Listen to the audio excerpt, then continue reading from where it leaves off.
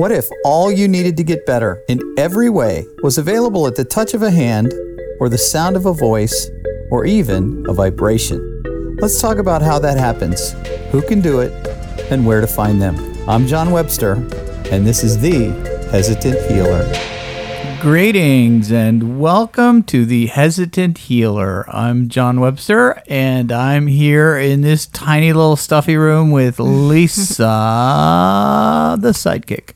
I'm not a sidekick. But No? No, I'm not. I say my trusty sidekick, Lisa Montano. Oh, all right.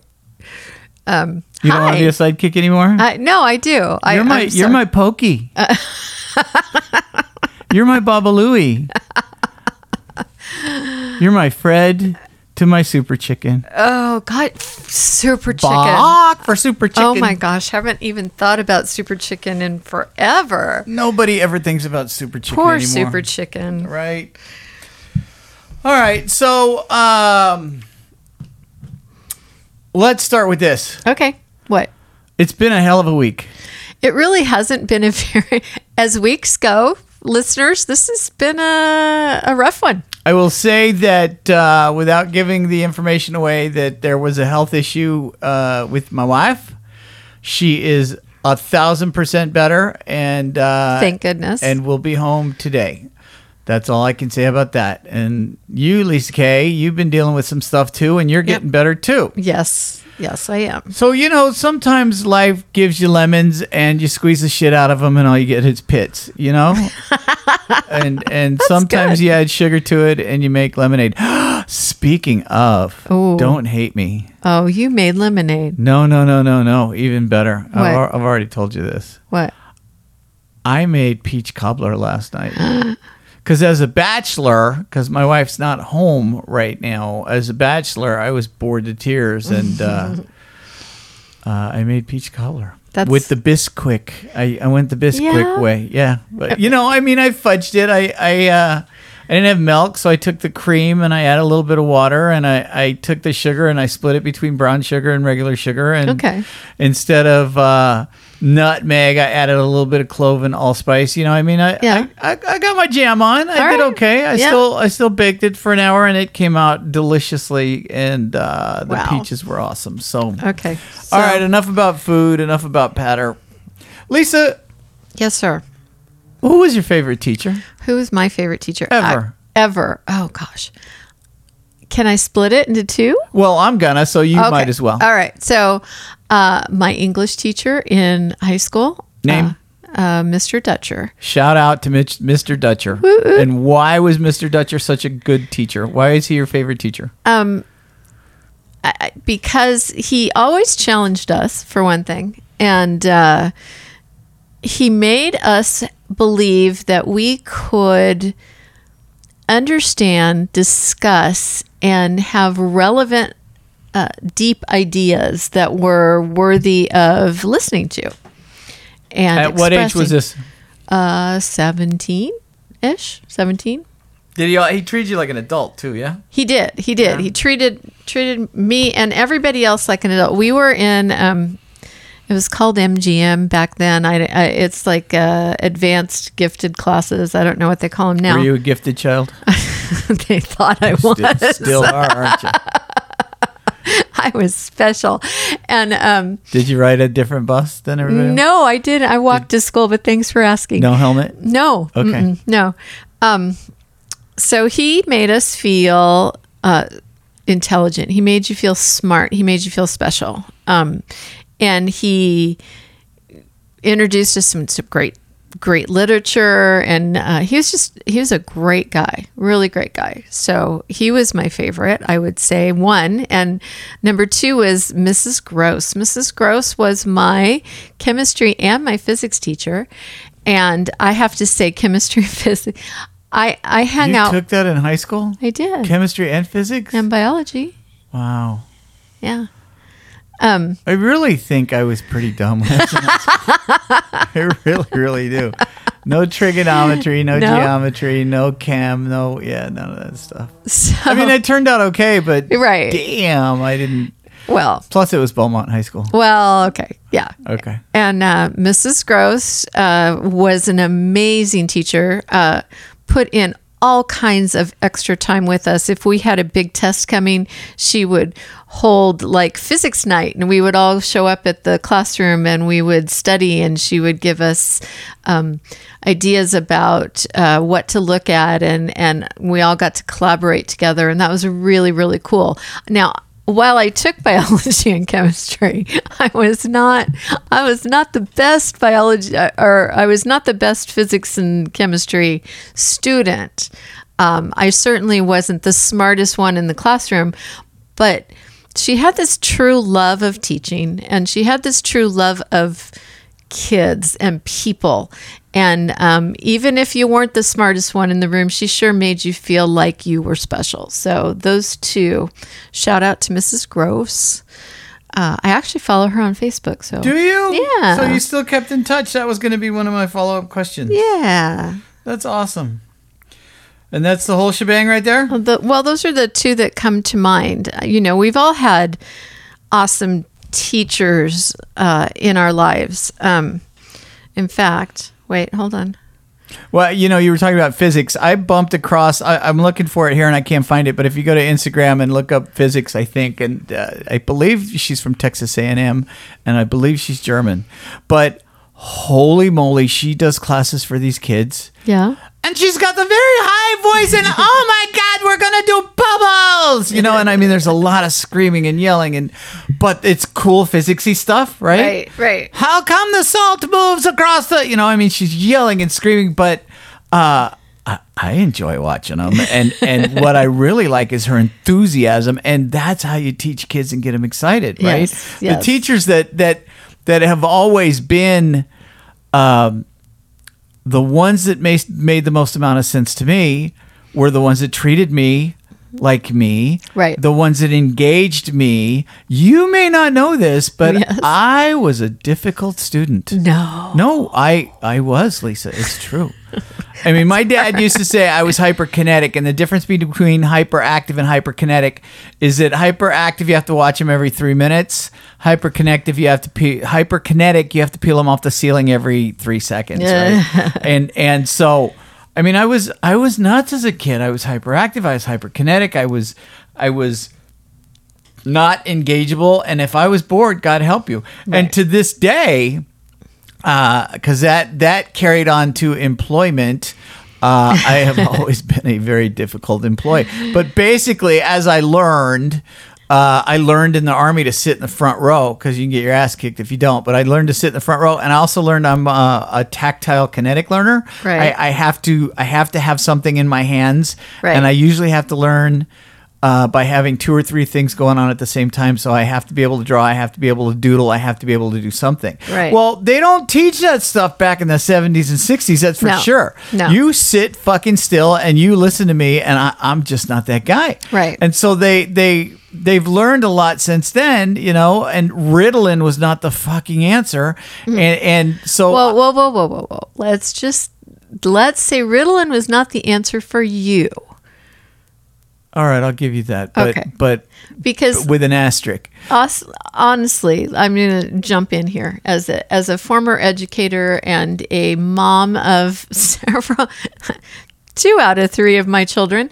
You're a mother of 2 out of 3 of your children? Yeah, no, I am the mother of all 3 of them. What I was going to say is 2 out of 3 of them had attention deficit disorder, and one of them was on a medication for a while, and I have to say that I fought it. I didn't want to do it, but honestly, I have come to realize that it probably saved his life. And it made a difference. It did, but then he got to be 17, and he said to me, I don't want to be on it anymore. I want to be more of me. And see, it makes you not who you're supposed to be. I get that, but it also makes you not get on your bike and ride in front of cars or jump off the roof or any of those other things that were a very real problem. Here's what I remember about Ritalin okay. and being young, and this would be 5 or 6 years old. I don't know that they would have put you on at 5, but okay, 6. I couldn't feel anything, and I remember pinching myself to feel things. Oh. It made me paranoid. I heard things, people in the house or whatnot, and I remember not. I just didn't feel like I was myself, although I couldn't articulate that at the time. Right. Now, years later, my mother tells me, so it must have been 5, 6, 7, or 6, 7, 8, because we were in California then, and it was Loma Linda. So my mother told me years and years and years later that after the study with me, the doctors thanked her because they learned so much. So, I mean, I was probably a test case, and this was probably pretty early on, 71, 72. You were the guinea pig. That this would have happened with. So, I mean, a lot probably happened between the time I was 7 and the time your kid was 17. So, sure. I'll give you that as well. Okay. But we digressed. We did.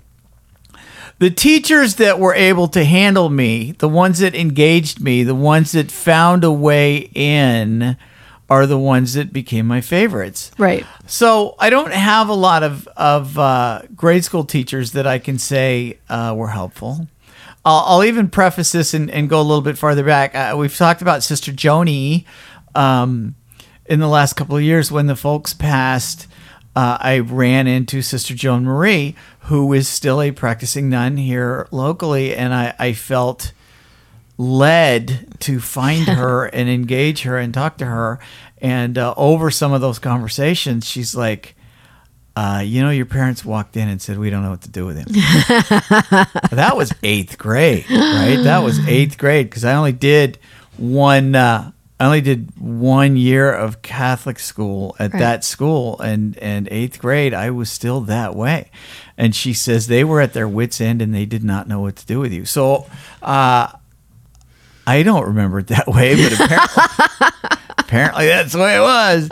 I do remember breaking into shit. I do remember being a problem child that got put in the corner a lot. I do remember girls hitting me a lot because I was awkward and an asshole. I wasn't trying to be. That's just how it was. ADD and all the things that went with it. I also know that between freshman and sophomore years, when they sent me to Summit Expedition, that kind of like Outward Bound, but Christian based, and that kind of changed my life forever. And that was serious alternative learning there. Correct. Right? Outdoor learning, a kind of outdoor learning, an outdoor learning experience, but totally kinetic, right? I mean, rock climbing and mountain climbing, and it was made for your kind of learning. Skill services, that kind of stuff. Anyway, we're gonna bring my brother Matt back in here in a little bit. So we're recording. We're getting multiple recordings on this thing today, so we're going to piece it all together in a coherent fashion. But right now, Lisa and I are riffing. So I'll tell one story about one of my favorite teachers, maybe 2, and then because I have 3 really, and these are 3 people who made serious impacts on my life as teachers. The first one is Elizabeth Kimmie Smith, Beth Smith. Now, at the time in high school, dear old Beaumont High School, her name was Miss Kimmie. Everybody loved Miss Kimmie's class. Now, again, in retrospect, I've since gone through and learned that at the time she was fresh out of college. And she was really close to your age. She was probably 23, 24 at the time, wow. right? Right. And she hadn't been teaching long, but she was an English teacher, right? And Miss Kimmie was she was the cool one, and she was engaging. Right. But here's the thing that sticks with me and will always stick with me. In addition to, because I learned through her and from her that every teacher has a subject that if you get them talking about it, right, you can waste an entire hour. That's right. Right? And yes. I was that guy that went to find what that thing was with the teacher. I would actually bet students, I bet I can get her to waste a whole hour by talking about X, right? Miss Kimmie's was the Elizabethan period. I distinctly remember if we could get her talking about the Elizabethan period, we didn't have to shit the entire class. Nice. Shout out to Miss Kimmie. Hello, Miss Kimmie. I have her as a friend on Facebook. She travels the world now, and she became a writer. And cool. We had a 20-year reunion or something. I reached out and invited her, and she came. So, I mean, I think that's kind of cool that she's still out in the world making a difference and having fun. So here's the thing that happened with Miss Kimmie. I'll refer to my Spanish class because the only thing I remember from high school Spanish was Senor Webster, no toque la ventana, which means Mr. Webster, don't knock on the window. Because I would sit near the window and space and knock on the window when anybody came by and look out the window and you could see clear out to Riverside from where that school was. And if anything crashed at March Air Force Base, you could see smoke for miles. I can't tell you what happened in Spanish class. How's your Spanish? Muy bueno. I learned kitchen Spanish when I was a chef. I learned kitchen Spanish. Here's the other thing I remember from Spanish class. It's just a little digression. Is on at 12:34 on May 6th, 1978. Yes. The sequential numbers were 1, 2, 3, 4, 5, 6, 7, 8. Oh my goodness! And I was sitting in the middle of the class when that happened, and I distinctly remember that. It never happened again, right? No. Wow. Okay, so anyway, I was a window stare. And so in Miss Kimmie's class, I used to sit next to window 2. It was towards the end of the year, maybe a month or two before graduation. I was a senior. I don't remember what happened up until that point, but she exploded. And she screamed at me. I even think she threw a pencil. Ooh. And she said, at the top of her lungs, if they gave grades for spacing out and doing nothing, you would have an A, right? Or something to that effect. But I mean, it startled me so much that I was almost in tears and I sat still for the rest of the class. But she was really pissed. Oh, my. Right? In my high school yearbook, so this is a couple months later, when she signed it, and I did not see it until everybody was gone, she apologized. Oh, my. Tear. and I have that in my high school yearbook.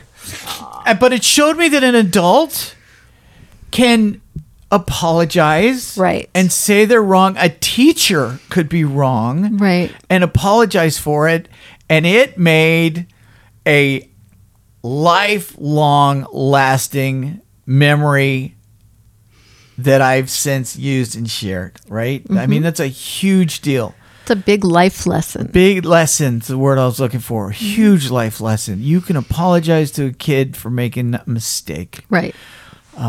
And so parents, you can apologize to a kid for making a mistake. Randy Pouch, a guy who wrote the book called The Last Lesson. Oh. Is that it? The Last Lesson? Gosh. I think it's The Last Lesson. He was dying of cancer, and he wrote a book. And he has a speech on YouTube. You can't miss it. It's I think it's like one of the first. Is it a TED Talk? And it may be a TED. I don't know if they had TED when he was dying, but I mean, basically, one of the things he says is do me a favor. Your kids are gonna grow up and want to write on the walls. Let them. Right. You can always paint over it, right? I mean, lessons. How important is it that your fucking walls are clean when your kid wants to draw? Right. I saw another one recently. So inventive. The kid had drawn on the wall some kind of thing, and the mother took a frame with clear glass and screwed it over the picture. Oh, I love it. And put a little thing underneath that said, abstract in Mickey Mouse, drawn by Connor, age 5. Oh, right? I love that. So, I mean, honor the kids with the learning things, right? Right. Okay, so number 2 was Mr. Chappel, Bill Chappel.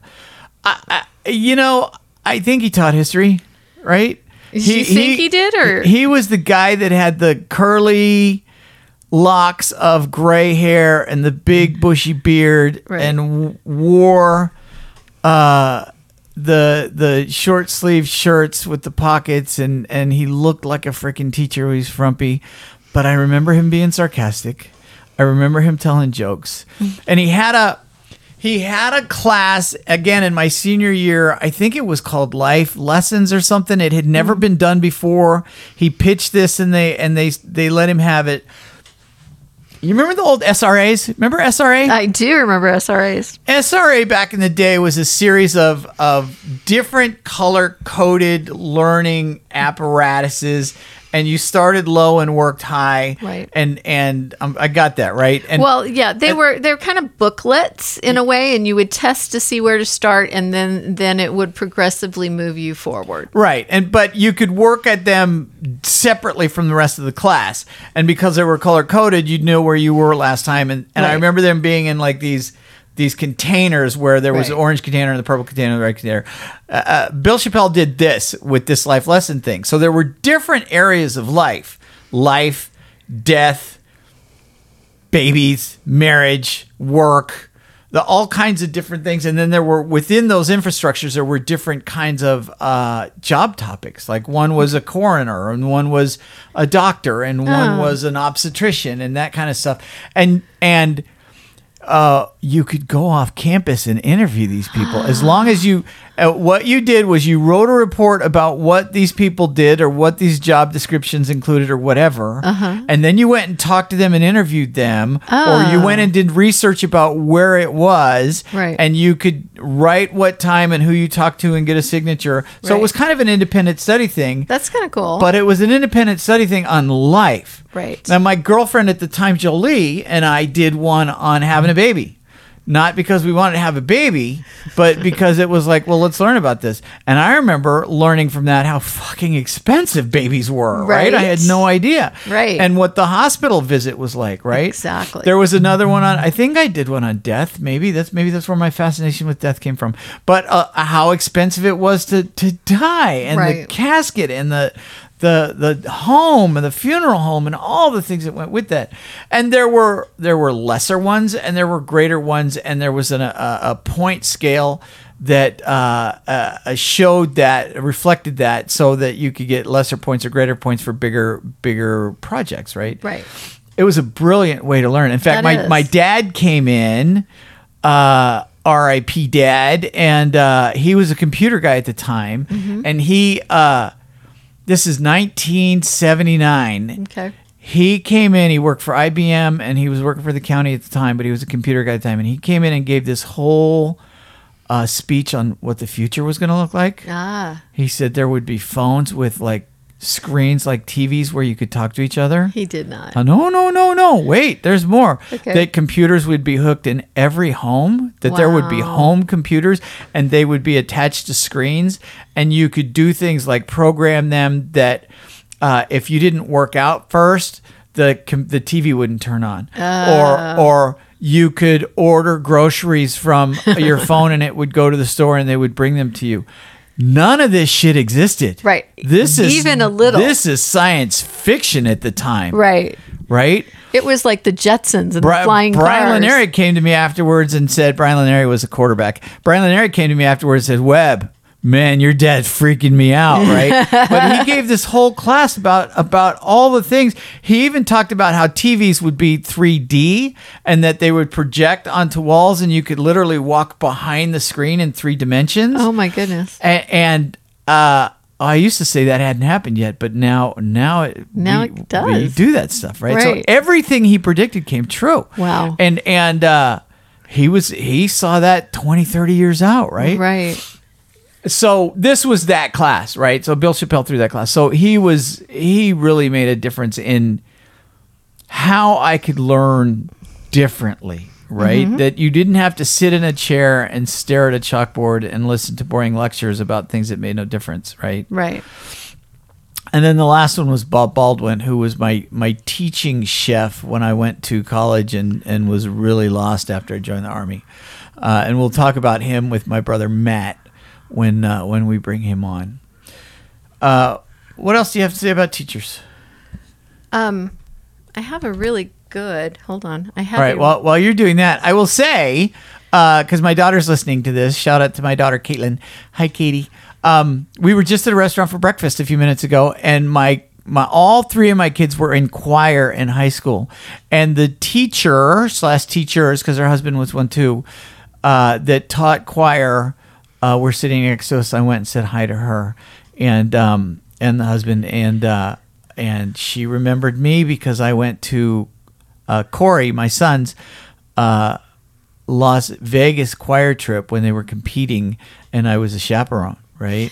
And I actually went there because I didn't know. I wasn't a full-time dad. I was only part-time dad, but I didn't think he was socially progressing because he used to mumble in single word sentences to me, and I thought there might have been an issue. So I literally went to go spy on him. And first day, I turned the corner and see him with all his friends, so I held back, and I was just kind of spying and watching on him.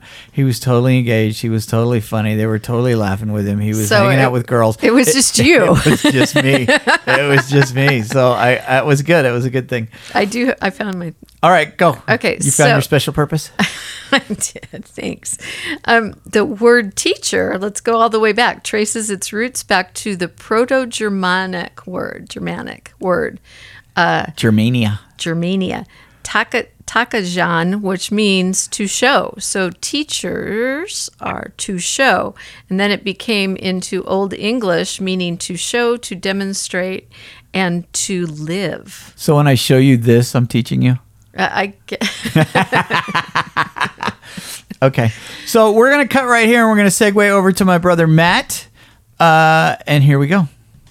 So we're here with my brother, Matt Webster, who has a bunch of letters after his name that I don't even know about. So he's in North Carolina. We're in Redlands on a very gloomy, hot August, almost rainy kind of day. Ooh, is it a hot August night? Because Lisa, for the Neil Diamond fans out there? No, Lisa, it is not. Okay. The 70s called. They want you back.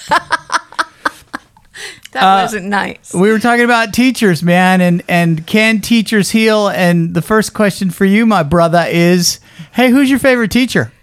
Funny you should ask. I just had a chance to see my favorite teacher. We were just on a trip to the Pacific Northwest, and I found my undergraduate mentor professor and had a chance to spend time with her, and I have not seen her for more than 35 years. Want to give her a shout out?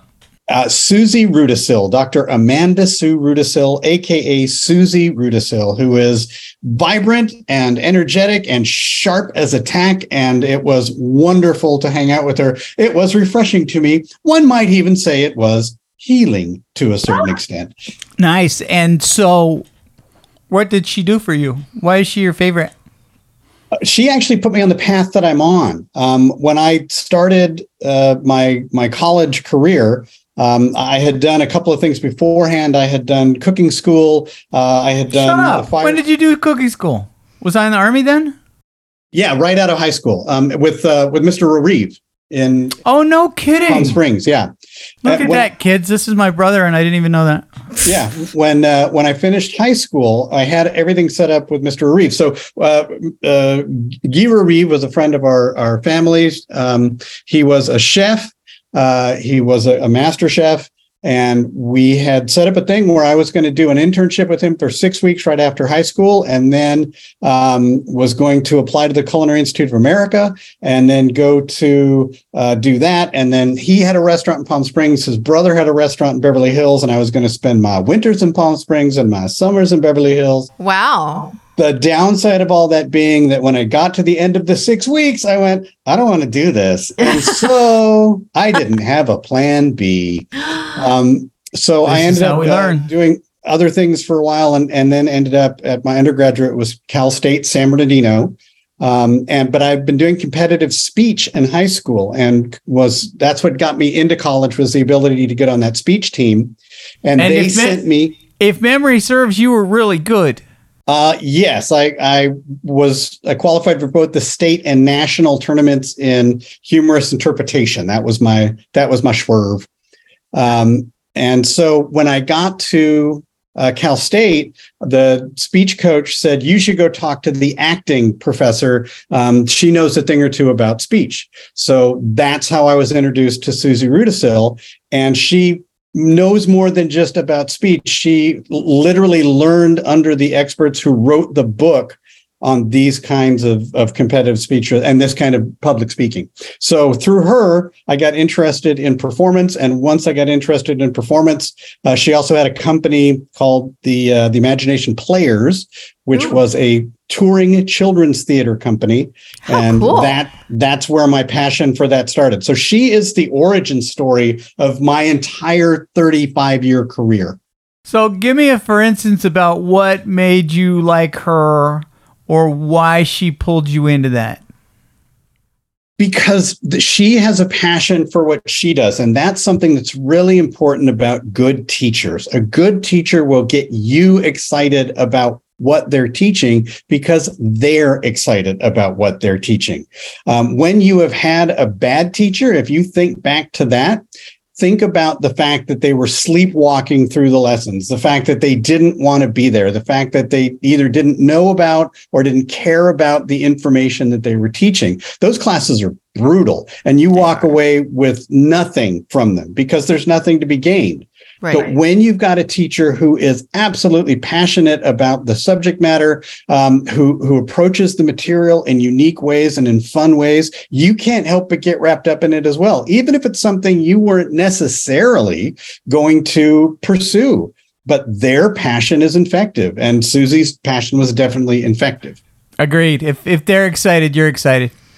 Definitely. And so, as a teacher, and as a teacher of teachers, that's one of the things that I really drilled into my students was that if you want to be a teacher, you have to wake up every day dying to be a teacher. Right. It's not enough money. It's not enough respect. It's too much hassle. There's way easier ways to make a lot more money. But if you are passionate about it, if you wake up every day saying, this is what I want to do with my life, this fulfills me, then yes, pursue it. And those are the teachers that really have the greatest impact on their students. Nice. Bob Baldwin, who was the chef that taught me cooking, I was an art major, right? I went to San Bernardino Valley College to become an art major. And I just happened to be cooking at the time in a French restaurant. And there just happened to be a local chefs association that had started up, and my chef wanted an apprentice. So he says, "You're going to go to school."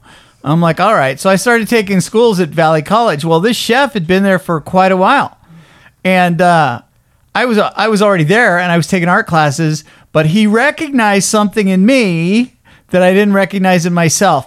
And he turned me on to, this sneaky bastard, he turned me on to food as art. Now, this goes way back before TV as we know it. And what he did was he took 4 carousels of slides that he had accumulated over the years, and he put me in a dark room with the slide projector and the button, and he said, "Don't come out until you're done." And these were pictures of what we now see every day on the Food Channel, but food shows and the Culinary Olympics in France, and ice carvings and food carvings and aspic, which is gelatin-covered food, and I mean, stuff that was of the highest level of cooking. And by the time I was done, I was not only drooling, I was like, sign me up. And then he even took me under his wing and took me down into the basement and said, "Let me show you how to carve ice." And it was there that, I don't know if I've told this story before or not, but ice carving in the culinary world, a block of ice that you carve is 4 foot high by 1 foot wide by 3 foot wide. And it takes a 3 or 4 days to make these things, and you get these blocks delivered. And he showed me, he took a piece of paper that was that size, and he drew on the paper. He drew a swan on the paper, and then he sprayed it with water, and then he glued it onto the ice, and then he, with a 4-pronged ice pick, he chiseled around and around and around. And there were also ice, those are ice picks, and then there's also ice chisels. And he had 1 or 2 small chisels. Well, I was an art major, so I already knew how to kind of do that, right? So when he said, "Okay, now it's your turn," I said, "I don't need the paper." He says, "What do you mean you don't need the paper? You just can look at it and see it." And this is a real famous quote for my friend Julian Baker, who's an anatomist. He's like, "How do you carve a swan out of ice?" And the answer is, you carve out everything that doesn't look like a swan. Duh, yep, right? That's it. But but it's how I viewed the world and it's how I saw stuff. And I've told story before about how my art that I couldn't give away or sell because it was so much of me transposed to food and ice, because I could do the same amount of artwork on a plate and sell it and make money, and you're going to eat it, so you can't keep it, right? It's super selfish. I was way alcoholic at the time.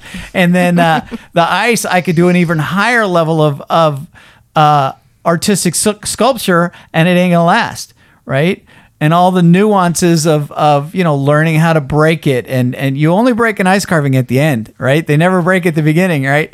And how to travel with them and how to put them together, and that eventually culminated in going to Fairbanks, Alaska in '94 and '95, and being in a world-class ice carving competition that me and my team took second place in on the second year. So I tell people I was a world-class ice carver, but none of that happens without this teacher who was. That's what I want to roll back to. It's not just, but it very much is, but it's not just that they saw something in you. It's that they told you something. They put a bug in your ear that, hey, you might be good at this. Right. And if you've never been told before by a person you respect, by a person you look up to, by a person of authority, that they see something in you that they think has value, you don't understand the life-changing event that is. And teachers know, especially teachers who've been around a while, they see that moment when it's even in passing sometimes. You say to a student, you're a good writer, you should consider that. And suddenly their eyes kind of open up a little bit, and you can tell no one has ever told them that before. Right. Yep. They take it immediately into heart, and it changes the perspective of their life. It changes the direction of their life from that point forward, because maybe inside they thought, I think I'm a good writer. I like to write. I'm good with words, but what do I know? And now here's someone who validates it. And it's someone who's coming from a position of authority, someone coming from a position of mentorship. And it is literally life-changing when that teacher sees in you the thing that you don't see in yourself. Oh, so true. You can't admit to yourself because it's not really true, or I'm not that good, or whatever. To have that validation is everything. Yeah. Right. Yeah. Agreed. I have a quick story to throw in there. So I already mentioned my favorite teacher. One of my favorite teachers was Mr. Deutcher. And I was a senior in high school, and we had to read Wuthering Heights. Oh, my God. Hated the book because, it was towards the end of senior year. Do I really need to do that? So I watched the movie and then I went and bought the Cliff Notes. Remember Cliff Notes? Oh, yes. Oh, yes. So we got our essay. It was just all essay test. Took the test, and voila, it was one of the questions, because Cliff Notes always had like sample questions at the end, right? So read it, and it was almost verbatim the same question.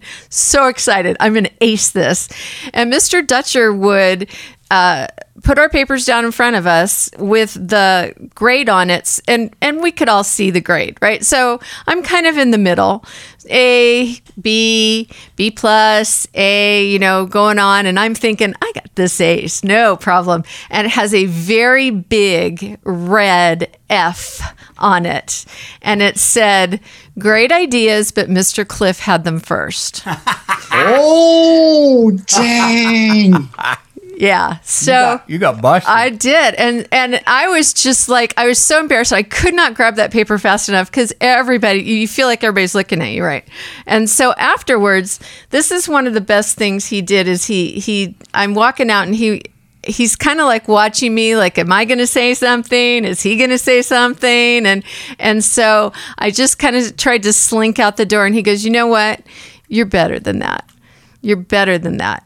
And there's the lesson. Right. There's the lesson. That's going to segue right into what I was going to say. Right. The thing that made Bob Baldwin different from every other teacher that I'd had, with a few exceptions that I've already named, is that I don't remember what I said. I said something, or I was behaving something some way. And you were misbehaving in class? This is before I got sober, so while I was still drinking. Okay. And I was out of the Army, so I had attitude and anger plus alcohol. I was a fucking catch, let me tell you.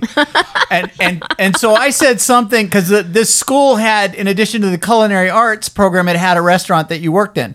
And pretty much everybody in the front of the house said, we like you, but we don't want to work with you no more, right? And so Chef put me in the room, and he says, what the fuck are you doing? Just like that. I'm like, what? He goes, who do you think you are? He goes, you think you're all that in a bag of chips? He goes, let me tell you something. And he went down the line and read me the riot act and basically said, just because you're an apprentice doesn't mean your shit doesn't stink. He goes, and let me tell you what.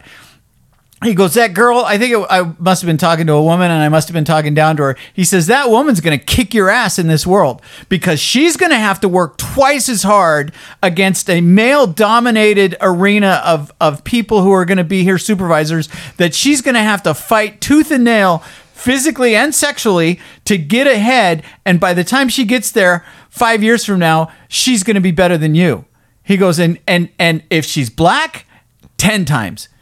He just totally read me the riot act. He goes, you need to look around and see who you're dealing with and what you're dealing with, and you need to take it down a notch. And he called me on that stuff all the time. He didn't mince words, and he could stand toe-to-toe with me and get in my face, which I learned really well from. I respected that. But in addition to that, he also said, look, if you're going to learn how to be a chef, you got to learn how to golf. Right? He had an extra set of clubs. He gave me an old wooden set of clubs, and he took me out golfing and taught me how to golf. Right? Little things like that. But not because I needed to learn how to golf, but because that's what chefs did. And if you want to hang out with the chefs, you're going to have to learn how to hang out with the chefs. Right? Right. And that mentorship, that teaching you not just what you need to know content-wise, but how to exist in this world is another thing that teachers are so valuable for, especially the good ones, the ones who give you the insight. And John, I cannot express deeply enough how important and how necessary it is to have that teacher who has that set of standards and holds you to those standards. Right. Yeah, you think your shit doesn't stink. You've got all this talent, but you are lazy. Oh, you want to talk about an arrow to the heart? There it is right there. Yeah. Because talent means nothing if you don't have the drive and determination to put your head down and do the work that needs to be done. I see that all the time. Working in the arts, there are a lot of people who are very talented, and they walk on stage, they walk in day one, head and shoulders above everybody else. But about 6 months later, they're starting to flounder. And at the end of the year, they've been passed. Because the people around them have worked and worked and worked to get better, and they've tried to skate on their talent, and that doesn't cut it. And when I've had teachers who have had high standards, I remember I had a professor in college who was brutal with writing papers. He handed out things at the beginning of the year that said, when you were expected to write like 5 papers in this class, and here's my sheet on grammar. Every grammatical mistake that I find is 1 letter grade. Here's my sheet on punctuation. Every punctuation error I find is 1 letter grade. Here's my thing on content, right? And we're just wide-eyed, and he meant it. And I worked my butt off on those papers. I got a B on one of those papers. I am most proud of that B, because that's a B I worked my ass from hell to breakfast to get that B, as opposed to other teachers I've had who will accept C minus work and give it an A minus because you did the work. Right? Yeah. You don't have the same respect for those teachers. You may not like it. It might not feel good. But if you buy into the standards that they're putting, you will improve as a human being. And it's so important to have those people in your life that are pushing you to be better and expect you to do the work. I love that so much. Yeah. I worked in education for quite a bit of my life, and we've all probably seen the teachers who got into teaching because, gosh, I get a lot of time off. And, I know a little bit about whatever, science or math or whatever. And seems like a great idea. And I get weekends off and summers off. But they're not gifted at teaching. They're not called to teach. And so they they are less than good teachers, and no one enjoys their class. No one gets anything out of it. Including them. Right, exactly. How sad to say, you know what, for the next 25 years, I'm going to do this. I'm going to show up. I don't really like it, but I get to water ski all summer or whatever it is. Insert your favorite thing. There's when you find that thing that you're really good at, and if you're a teacher and you find it, there's a joy in what you do, and the joy is. Like you said, Matt, it is passing on life lessons, really, because 90% of education from K to 12 is learning how to deal with other people. Right. And there's another aspect here that I want to touch on, and that is aside from the content side. I'm very blessed and I'm very lucky to teach a subject matter that is not a standardized test subject matter. I teach theater. Right. And so I have a lot more freedom in what I teach. And it's also something that allows my students respite from the pressure of other classes, from things they're not happy about. People don't, and you guys know this, people don't wake up in the morning in high school and go, man, I got to go to my math class today. That's what gets me going. No, they wake up and go, I want to go to my theater class today. I want to go to my music class today. I want to go to my art class today because I've got a project due, or because I'm working on that painting that I'm going to finish up and I'm excited about it. That's what gets those kids out of bed, and that's what gets those kids to school. So you've got this kind of cadre of students that you're working with, and you've got a tribe. You create a tribe, and kids need that tribe to belong to. Right. You see the kids who do not belong to a tribe, whether it's sports, whether it's arts, whether it's the journalism club, whatever it may be. If they don't have that, they are untethered. And those are the students that you see getting in trouble academically, getting in trouble socially, getting in trouble personally, because you identify yourself as something. You're a band geek. You're a theater kid, you're a sports kid, whatever the case may be. And as soon as you give yourself that label, it lets you fit into what's going on. So as a person who's done work with a lot of theater kids, I can tell you that I have also been a life raft for a lot of those kids as their teacher, when they can't talk to their parent about something, when something is happening socially or romantically, to be the person that has gained their trust, to be the person that will help them as a true mentor and as an adult who cares for their actual well-being, prevents suicides, prevents dropouts, prevents all kinds of harm that happens, because there is a teacher there who genuinely cares for that student, and that student knows. That cannot be understated. That's amazing, and such a fabulous point.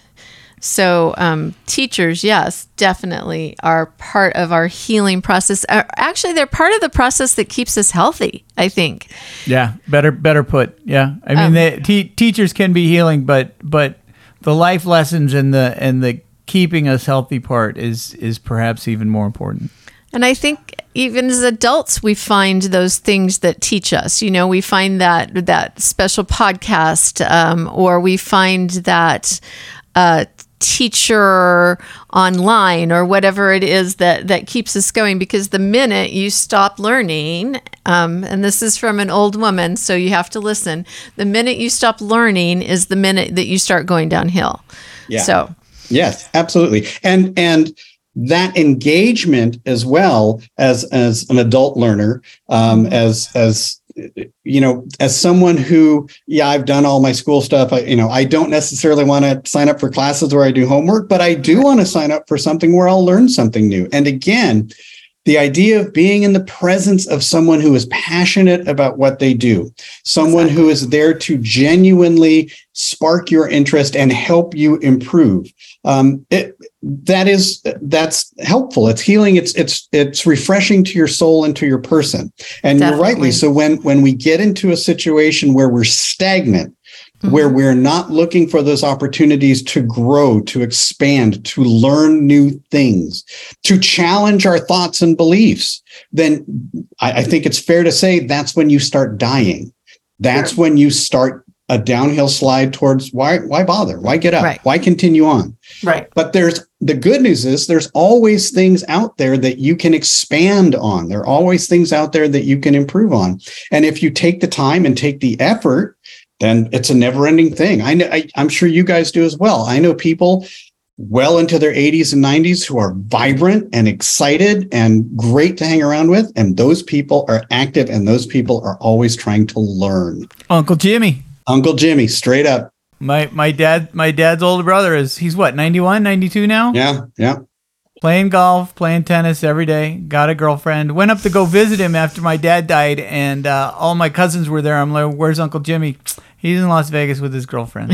Like, I want to be Uncle Jimmy when I'm 90. I'm telling you right now. Mad respect for Uncle Jimmy, and sharp as a tack still. I mean, you have conversations with him. It's fantastic to talk with him.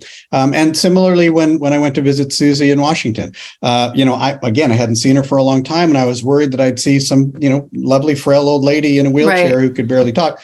Oh my Lord, she's 5'0", and she can walk me into the ground. And we had great conversations, and she hasn't skipped a beat. And part of it is because she is keeping herself engaged and active and always challenging herself to learn something new. That's fabulous. What a great experience to get to go back and see her. That must have been so fulfilling. I'm still jazzed about it. Yeah. Yeah.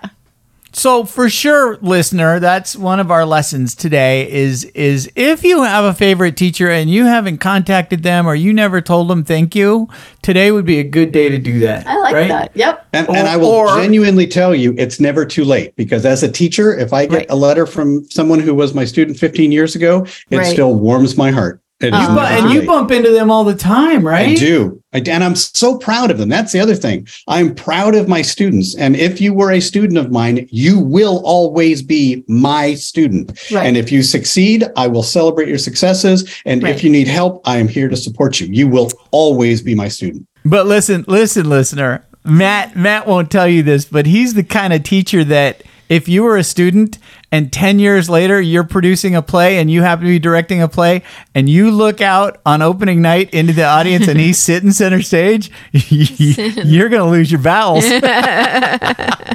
Because teacher Matt's in the room, right? But I mean, that's mad respect too. Right, exactly. And you are not wrong. And some students be like, oh my gosh, Matt's here, I've got to do great. I'm here because I love you guys. I'm here because I'm so proud of you and excited. Yeah. Right. If you empty your bowels and fall off the stage, I'll still applaud. It'll be good. And I'll think it's funny. And right. I remember when you wrote that.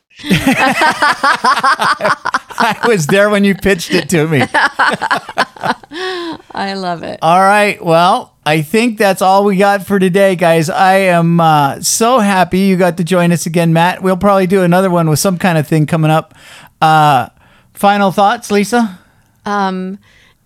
If you have a great teacher who was once in your life, make the effort. Sometimes you got to dig a little, do some Facebook, do some, searches, but find that teacher and say thank you.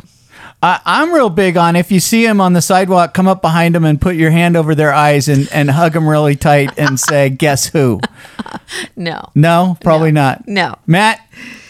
Keep learning. Always keep learning and pursue those opportunities with passion. Awesome. Thank you, Matt. You are amazing and always a wonderful interview. Thank you so much. Thanks. It's fun talking to you guys. All right. Thanks. All right, guys. Have a wonderful day. Hug a teacher. Pet a dog. Peace out.